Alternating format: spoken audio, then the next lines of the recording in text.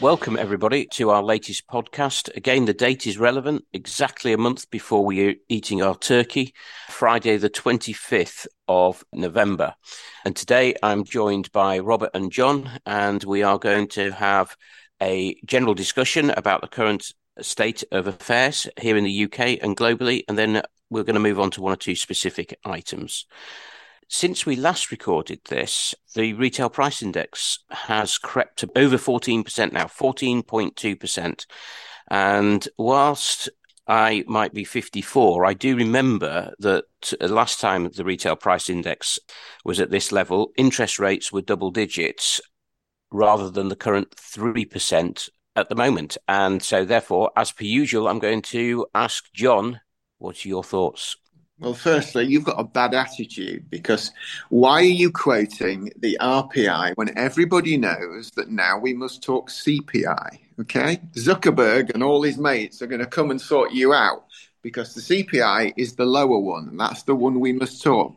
That doesn't include housing, does it, the CPI, because there aren't a lot of people out there who have houses and it doesn't affect them that much. Repeat after me, I will never use RPI again. We're just in the same place we were, aren't we?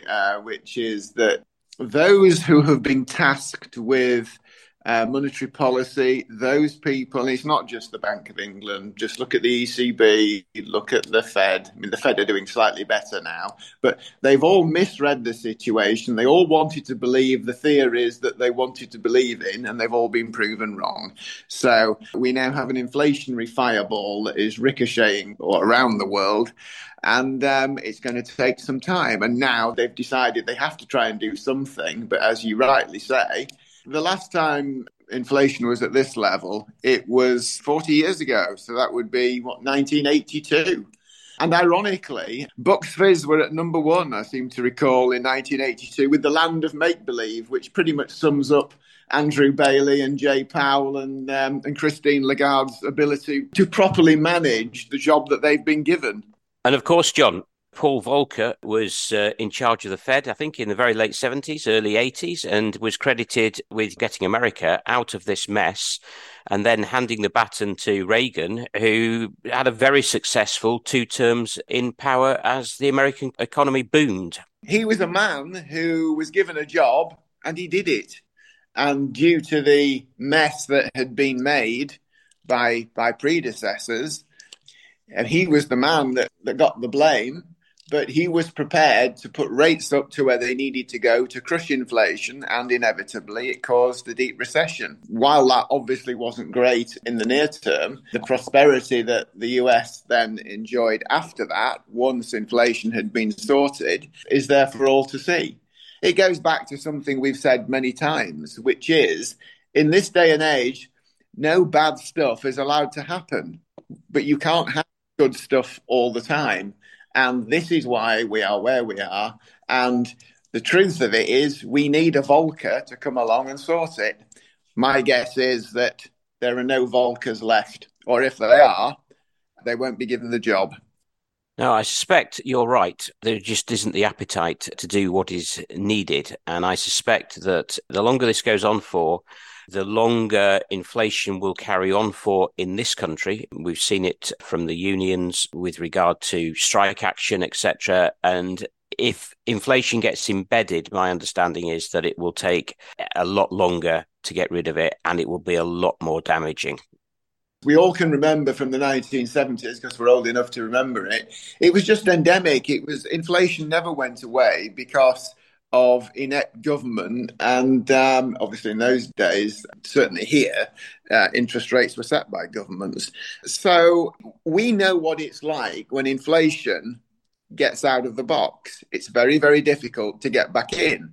And I think there are just far too many people out there now who seem to think that they could get away with ludicrous interest rates, with printing money, and this is where it's all led to. And of course, the law of sod being what it is, it's come at the time when you've now got problems with the oil price due to Putin's invasion of Ukraine. That isn't why oil's been going up, by the way, but it's just an aggravating factor. So, the law of sod being what it is, it's come at the wrong time. Once inflation gets away, it's very, very difficult to control. There are just too many people out there who don't remember what trying to control inflation is all about, and they're having to start again. And I say it so many times, but you only have one job to do, and that was to hit an inflation target. That's the ECB's and the Bank of England's job. It's slightly different in the States because they do have an employment mandate as well, which I think is totally bonkers because you're actually trying to do two things at the same time that really are not necessarily compatible. But if you're running a central bank and you've been given one job to do, more or less, which is to hit an inflation target, and you are so badly off target now, well, I don't know how these people keep their jobs. Well, I do, actually, because no Volcker type of governor would ever get the job now. So you have to say the right things to get the job in the first place. And it doesn't matter that you're wholly incompetent, so long as you're on message. Yeah, just going back to oil, John, it's difficult to see how oil prices are going to come down significantly from here, given the direction towards zero emissions, etc., and the push for green energy, because we're still woefully short of green energy to replace the necessity for fossil fuels. And with the confusion, let's call it, in the market, then the likes of BP and Shell don't know whether they're coming or going when it comes to looking for more oil. And given the payback time, they're investing for 30 odd years in an oil well. They don't want it to be capped in 10 years' time because they will have done their shareholders a disservice. Yeah. Well, never did I assume that I'd be drawing a comparison between Bucks Fizz and Royal Dutch Shell and BP. But here we go again with the land of make-believe, because you will not hit these emission targets in, the next 10 years or so. They're impossible. They cannot happen. So you either live in the land of where reality rules, or we go off into another fairy tale. There are far too many people running governments and running supranational organizations who think that because they say it, it will happen. Well, it will not happen. Oil will be used, 20 years from here in large parts of the world. And you either accept that, or you accept that the standards of living of Western nations are going to crater. And no government is prepared to stand up and say that. We just keep tilting at windmills and saying that within, say, 10 years, internal combustion engines will be done away with. Well, they won't be. And clean energy, green energy, call it what you want, is not developed enough to be able to take the baton. You can either look at that from a realistic perspective, or you can just drift off into nonsense again. There is no point, as you've already said, for energy businesses to commit to huge projects, whether it's oil fields, new capacity, whether it's refineries, when they're not going to get adequate payback. So why go and look for some more oil in the North Sea, which is definitely there, when you're now getting hammered with windfall taxes? If you're BP, you might as well just pump more oil off the north slope of Alaska, where you've already found it, and just drain more oil from that. It makes far more sense.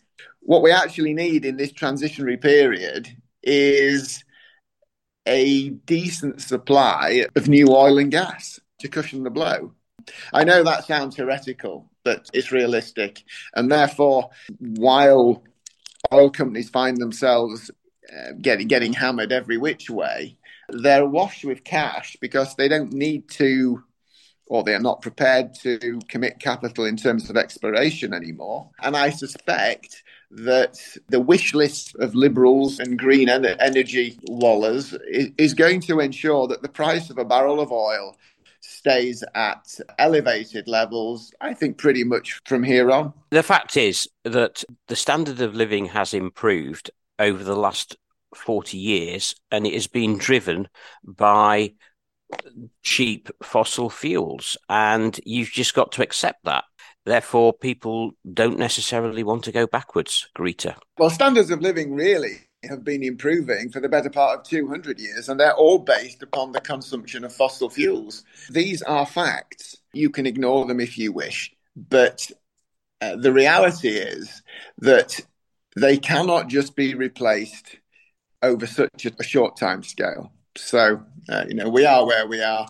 There are other issues as well, which is that if you look at where most of the economic growth is going to come from, they'll happily burn oil.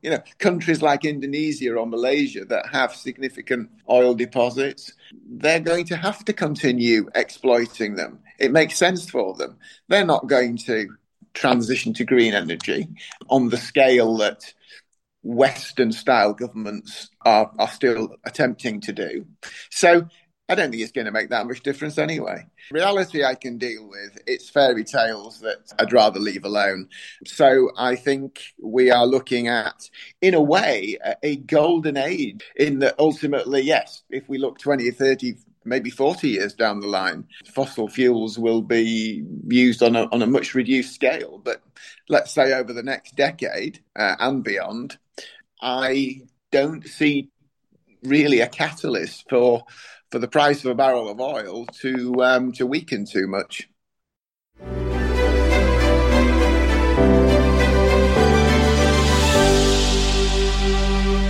I'd like to talk about commercial property funds because they're becoming a bit worrying. We've seen before that M&G property was gated, I think, a couple of years ago, probably, and others have been gated recently. M&G, in due respect to them, said we're gating this because we need to just get our assets in order and give us time. I get that, but there are an alarming amount of funds these days that are now saying the same thing, and it's all a bit worrying. Over to you. Yeah, I agree. I mean, I've been doing this job now for 35 years, and I have never bought any commercial property funds. And the simple reason for that is that most of my clients, their biggest asset is property. Now, I know that's residential property, and I know there is a difference, but property is property to a greater extent. So we just haven't bought that asset. It is concerning how many people are invested in property funds of varying different types, and also the number of people who will be invested in property via other funds like managed funds, various single premium insurance bonds, the with profit funds, the cautious managed funds. Because commercial property is seen as a low risk or lower risk asset class, I think there's going to be quite a lot of it if you were to drill underneath the bonnet. But I totally agree with you, Robert. Money is being withdrawn from various funds at the moment. And then, of course, it's not like a managed fund which invests in equity. If you hold Nestlé shares, there are several billion of them out there. Every Nestlé share is the same as the next one, and there's a ready market between 8 and 4:30 every weekday. They're liquid. You could probably sell £100 million worth fairly easily. But we all know there's a world of difference between a office block in Canary Wharf, an office block in Mayfair, or in Liverpool. They all have a different value, different potential uses, etc. They will attract different types of tenants. Everyone is unique. Selling them is, or realizing that asset, you are looking for an organization coming the other way who are going to buy that. And then you've obviously got a conveyancing process to go through as well. So what I'm really saying is that when you ring up to sell your investment in Nestlé, it's a 2-day process. How long is a piece of string when it comes to commercial property? Who knows? And what's happened is that some of these funds have realised that there is going to be a call on cash, and so there's quite a lot of commercial property on the market at the moment. And as you allude to, the danger is that these funds will be gated, which in simple terms means you can't invest in them, you can't take your money out. Maybe they'll be gated for a year or two. Some people that won't matter to. If you're a 10-year, 20-year investor, then it doesn't make the slightest bit of difference. But if you are a trust fund or a deceased estate or something where you want to get the assets sorted or sold and you've got a purpose for that money, it could be a headache for you. You also are under pressure as the manager to sell the most liquid investments. And if it turns out that your best investments are the most liquid, then you're actually diluting the quality of the assets as well. I think that's a very good point, John. It's not ideal, is it, really? Domestic property, if you're buying property because you want to live in the property, that's fine. But if you're buying property to speculate on property, that's a different issue. I think people are far better off buying property direct. If you are a property investor, you know what you're doing, you've been doing it for years, go and buy a second house or a third house, whatever it might be, or a flat in London, or go and buy a commercial property directly. Do not get a pooled investment with lots of other people who have different agendas, etc., etc. And of course, there are significant charges as well.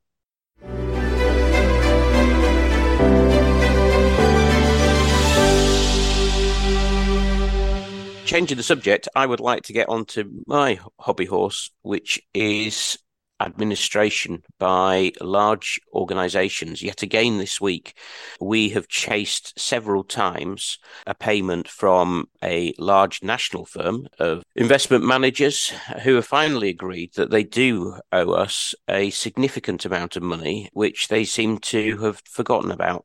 I'm sure it would have come through eventually, but trying to get money out of some of these organisations for our clients who have transferred to us is not easy. And I can't help but think that some of these firms are understaffed and the people who are in the administration centres are inexperienced. We have a hands-on approach and we are very much on top of our administration. In my opinion, you've got to be, and what's more, the regulator needs to look more and more at poor administration. There are two parts to this job. One is buying investments, and that is very subjective. The paperwork is the other half and is an exact science. And as further firms are consolidated within our sector, what most people don't realise is that there is an amalgamation of computer systems. And as soon as the computer systems get amalgamated, my experience over the last 35 years is that things get missed potentially. There are problems, there are delays, and it all becomes very frustrating. Yeah, I mean, folk out there won't realise, I don't think, the delays involved with, for example, dealing with registrars. Registrars have told us that there is at least an 8-week delay on replying to inquiries. I mean, that is nonsense. So, sorry, where is the regulator?